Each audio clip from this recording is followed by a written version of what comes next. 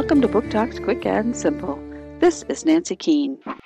Today's podcast is by a 7th grade student from Middlesex Middle School in Darien, Connecticut. The Running Dream by Wendelin Draanen. In the book, Jessica says, "I'm a runner. That's what I do. Running is all I know, or want, or care about." It all began to change when 16-year-old Jessica no longer was able to see herself as a runner. As she tries to get herself through a tragic accident that instantly changed her whole life, she comes across many rough obstacles that she has to conquer. Her mind can never seem to escape from the thought of running, which is all she wishes to be able to do. As she worries about what people are going to think of her when she's back in school, her friends and family motivate her towards her passion and hope to lead her to a new beginning.